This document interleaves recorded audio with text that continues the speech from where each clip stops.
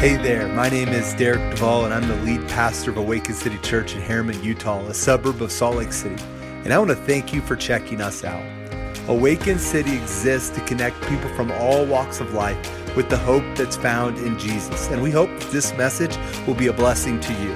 For more information, you can visit awakenslc.com.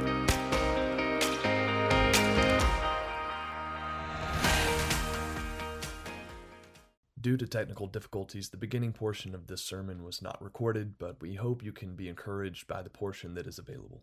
Our hats, like what our favorite team is, maybe where we went to school. We can tell by people's oversharing on their Facebook pages what they're about. We can get a lot of descriptors by just observing people.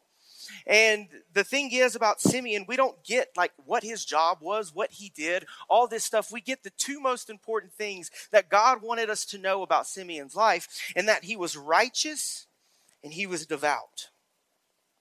And I think he was accredited these words because in some way Simeon would have had to have lived in such a way that consistently reflected the character of God in his life. For him to be considered righteous and devout, he would have lived out the very principles and the practices that he grew up learning from the prophets and in the Old Testament. He would have followed God in the ways that God commanded. Why? Because he had hope in God and hope in God alone.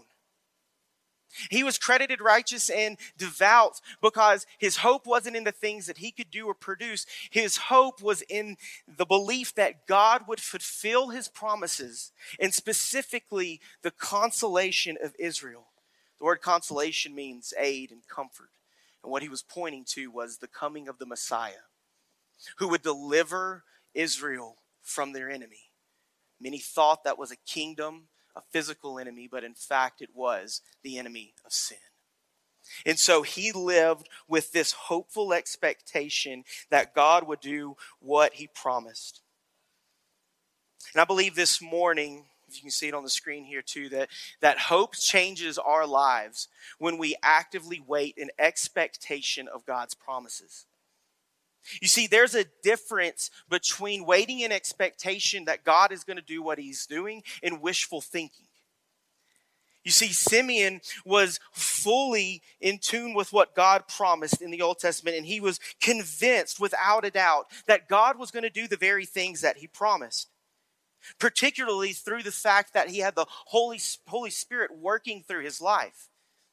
And I think that's really cool in this moment. We see the Holy Spirit working because many times there's this misconception that people only have the Holy Spirit after Jesus ascended to heaven and after Pentecost. But we see here clearly that God called people for specific purposes at specific times and moved through them with the Spirit to do the very things that he wanted them to do. You see, Simeon wasn't a prophet. He wasn't this big leader that we know of there in the Jewish people. He just trusted God and trusted him to fulfill what he said. You know, when I was thinking about this week, it reminded me much like of that type of trust your child has in you. Right, your kid is going to believe, until they get old enough and they know everything, right? But when they're young, like they have a sold out belief that mom and dad would never lie to them, that mom and dad are here to protect them, that if dad or mom says something, then it must be true and it's going to happen. You see, that's what hope and trust in God looks like. Is that if God promises something through his word, then we can walk in confidence much like Simeon, expecting God to fulfill the very thing he said. But you see, in the world that we live in, oftentimes we misplace our hope in things that really don't give us hope at all. In some ways, it could be blind optimism. You'll hear me say the word optimism probably a few times here in a little bit. And being optimistic is not a bad thing. That's a good thing. My wife, for me, is the half glass full person. I'm the half glass empty. So when I'm not very optimistic, I rely on her optimism to get me through the day. But there's a big difference between hope and optimism and wishful thinking. Wishful thinking looks like this, right? It's we're in a season of our life where things may be difficult. Right, and we create this playbook that if we fulfill X, Y, Z in this order, then our lives are going to be good. That these things are what's going to cause hope, and it's going to allow us to get through the next day.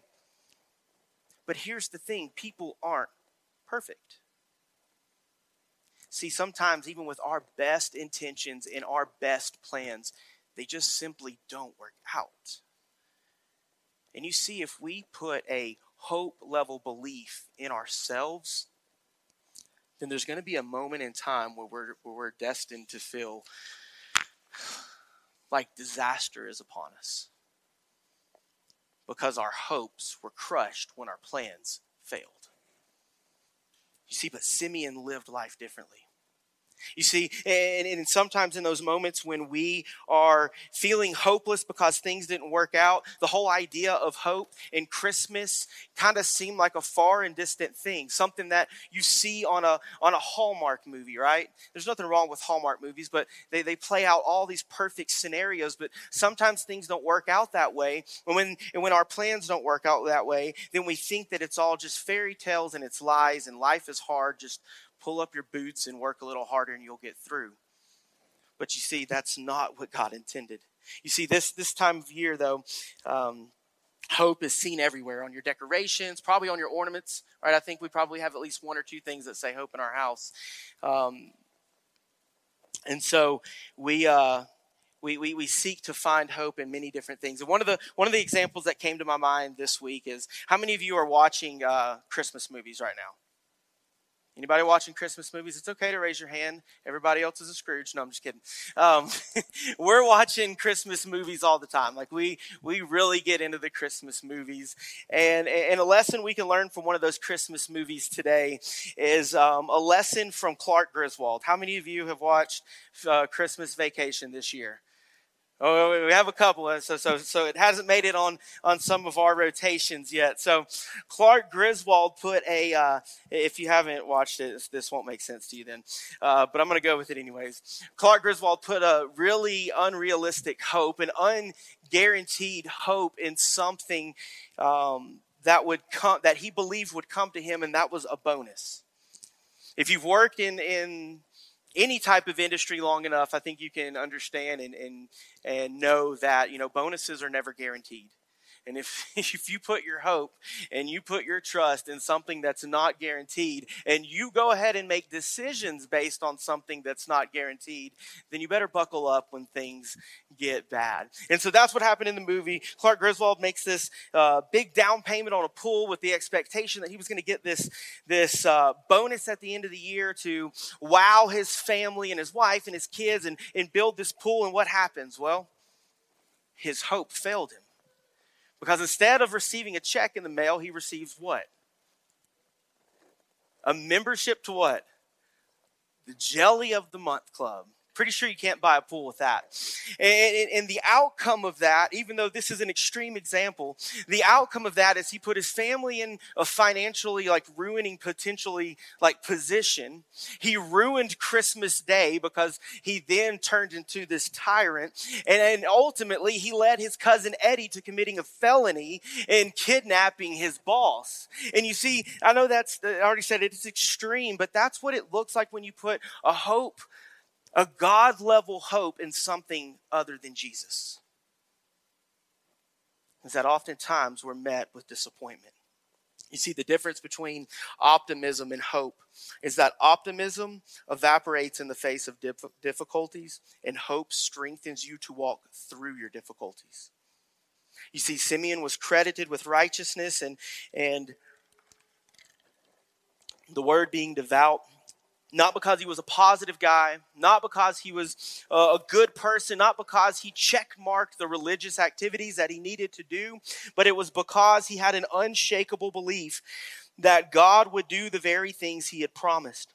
You see, as a Jewish person, Simeon would have grown up his whole life hearing the stories about how God had already come through and fulfilled promises time and time again. He would have heard the story of how Abraham and Sarah, right? Sarah was old in age. God promised them a child. And I think if the numbers are right, she was somewhere around 90 years old. I'm pretty sure I've never seen any grandmother give birth, or at that point, maybe even a great-grandmother, give birth to a child. But God promised them a child. And what happened? In a time when they didn't expect it, God came through with his promises. And he was good on his word. Simeon would have grown up hearing the prophets in Isaiah specifically in chapter 9 where he says, "For a child will be born to us, a son will be given to us, and the government will be on his shoulders. He will be called Wonderful Counselor, Mighty God, Eternal Father, Prince of Peace. His dominion will be vast, and its prosperity will never end. And he will reign on the throne of David and over his kingdom, to establish and sustain it with justice and righteousness from now on and forever." You see, he would have remembered in this time the words of Jeremiah as well when he said, "Look, the days are coming when I will make a covenant, a new covenant with the house of Israel and with the house of Judah. This one will not be like the covenant I made with their ancestors. But on the day that I took them by the hand to lead them out of the land of Egypt, my covenant that they broke, even though I am their master. Instead, this is the covenant I will make with the house of Israel after those days. I will put my teachings within them, and I will write it on their hearts. I will be their God. They will be my people. No longer will one teach his neighbor or his brother, saying, 'Know the Lord,' for they will all know me, from the least into the greatest of them all. This is the Lord's declaration, for I will forgive their iniquity and never again remember their sin." You see, these were the promises that Simeon had etched in his heart. These were the promises that Simeon lived throughout the rest of his life trusting, knowing that if God fulfilled his word once, he's going to do it again. And that if God promised me that I'm going to see the Messiah before I breathe my last breath, then I'm going to live every day for the God who promised this, expecting at some point to see the Savior. And on this special day in the life of Simeon, he walked into the temple. Standing there was Mary and Joseph, performing what they were called to do. And in that moment, God's promise came true. And at an old age, he saw the Messiah. And in a response that can just be described as a joyful moment, Simeon took in his arms this child that Isaiah promised. And before everybody there, he exclaimed that Jesus came as a gift to all people by saying, "Now, Master, you can dismiss your servant in peace as you had promised. For my eyes have seen your salvation. You have prepared it in the presence of all peoples, a light for the Gentiles and a glory to your people Israel." You see, this would have been a big statement to make in the temple that day. There would have been people there who heard this and they rallied behind, yes, a glory for Israel. But when he said the words that Jesus came to be a light for the Gentiles, it would have been a little confusing. You see, Simeon had a different perspective. He understood that the Messiah wasn't coming just for Israel, but he was coming for the salvation of all people. And if it wasn't for this promise, and if it wasn't for this light today, you and I would not be able to share in the inheritance with Jesus, which is eternal life with God, which is hope that's present today. You see, revelation is, in fact, the very nature or the very action of light.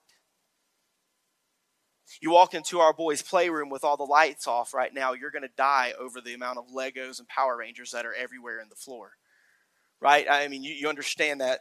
Parents, I think it's just a common thing. You love Legos, but you hate Legos because they're problemsome. But what happens when you turn the light on? Well, it reveals the potential hazards in your way. But it also reveals the path to safety. You see, for the first time, the light of revelation had been given to the Gentiles through Jesus, so that you and I today can know Jesus in a way that is personal to us. He said in his statement that in Jeremiah that no one would stand in between us. There would be no need for priests. There would be no need for a temple. The coming of the Messiah, the coming of the Savior would open direct access to God for each and every one of us. And this was the very thing that he looked forward to. You see, at the same time that he was giving out this praise, this proclamation there, I haven't forgotten about Anna. But Anna was there, serving God faithfully, day in and day out, hopefully waiting with expectation for the redemption of Israel. Anna at this point in her life was old. If you do the math, it says that she was married for 7 years, and then after coming of age to be married and being married for 7 years, she then served in the temple for 84 years. So roughly she's over 100 years old. Laboring day and night for God. Fasting and praying, expecting to see the redemption of Israel. And that was Jesus. You see, in the temple, for the first time, stood two evangelists before a group of Jewish people proclaiming the good news of the Savior. And you see, in that moment, I'm sure there were people scoffing. I'm sure there was people saying comments under their breath, just like you and I would hear today, in a world that is skeptical, in a world that wants to deny who Jesus is and what he came to do. And in so doing, we wouldn't be right to skip over this section in the passage of Scripture here. It's not as warm and fuzzy as what was just said, but in the midst of everything that was happening, Simeon looked at Mary and he gave her this solemn warning. He said, "Indeed, this child is destined to cause the fall and the rise of many in Israel, and to be a sign that will be opposed. And a sword will pierce your own soul, that the thoughts of many hearts may be revealed." You see, Jesus came to offer hope. Jesus came to offer forgiveness. Jesus came to supply us with the internal gifts of knowing him so that we could get through good days and bad days and everything in between. But as Jesus came and he revealed truth to the world, it also exposed sin. And when you expose sin, there's tension, there's anger, there's frustration. You see, I'm sure Mary felt like her soul was pierced as she watched her son grow into a man, be ridiculed, reviled, beaten, and nailed to a cross. And today we see the same opposition as you and I proclaim the light of the world this Christmas season. But as we do so and the truth is spread across the valley, people will have to make a decision whether they're going to follow Jesus or they're going to follow themselves. And even though we're going to get ridiculed, even though at times you may be made fun of for your faith, that we still have hope. In a world that looks hopeless, when you look at all the news articles and all the bad things that are happening around the world, I promise you today there is still a God who is offering you hope today that can change your life. It would be a fair question, though, for you to say, how can you believe this? How can you believe that there's hope when you see all this chaos, all this confusion? How can you say there's hope when you haven't even seen what happens in my home?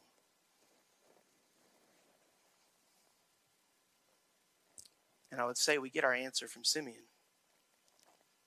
And the answer is that God's not done. God still has promises he is fulfilling today. You see, at some point, one day, Jesus will return and he'll receive his people. To those who have put their trust in Jesus, it's a far greater reality than I can ever explain. And for those who've rejected and opposed Jesus, it's a far worse reality than I can ever explain. But here's the deal. The manger begins the story of how he came to defeat sin. And today we wait filled with hope and belief that he's going to fulfill the next story. And the next story is seen in Hebrews chapter 9, verse 28. And it says, "So also Christ, having been offered once to bear the sins of many, will appear a second time, not to bear sin, but to bring salvation to those who are waiting on him." You see, if the story ended in the manger, we wouldn't have hope. If the story ended on the cross, we wouldn't have hope today. You see, the story of Jesus is not over. Today we wait for his return and for the moment when he brings us into eternity and fulfills the final promise that God has for you and I. And so I wait today as Simeon waited all those years, longing for the return of Jesus. And as the band comes up today, I just have one question for you to consider today. If God has proven himself and fulfilled his promises time and time again, why would he stop today? You see, I want to remind us this morning that even though this child came in a manger, Jesus grew up to be our Savior. He lived a perfect life. He was obedient to the Father, never strayed, and he paid the price so that you and I would have the chance to know him. And this time of year, we give a lot of gifts. And I know it's overused and oversaid every year. But in reality, Jesus truly is the greatest gift you can ever receive. Whether it's at Christmas or whether it's in the middle of the summer. Jesus died for you. Jesus died for me. There's nothing I can do. There's nothing that I must do. No task I must fulfill. No thing I must give. No person I must go and talk to be considered worthy of salvation. The only thing that was worthy was Jesus. And he left the throne of God for a bunch of undeserving sinners so that we may have life. And so today, this Christmas season, if this is a decision that you've never made, I encourage you, there's no greater time to say yes to Jesus than today. There's nothing you must do, nothing you must say, except, God, forgive me. Be my Savior. And so in just a moment, we're going to have a time of invitation. Invitation simply means we invite you to respond to what God's saying in your life today. Maybe it's praying for something in your chair. Maybe it's finding me or someone else in a moment after service to talk about Jesus and what it means to follow him. Maybe it's to stand today in worship of who he is. And so we invite you to respond. Let's pray.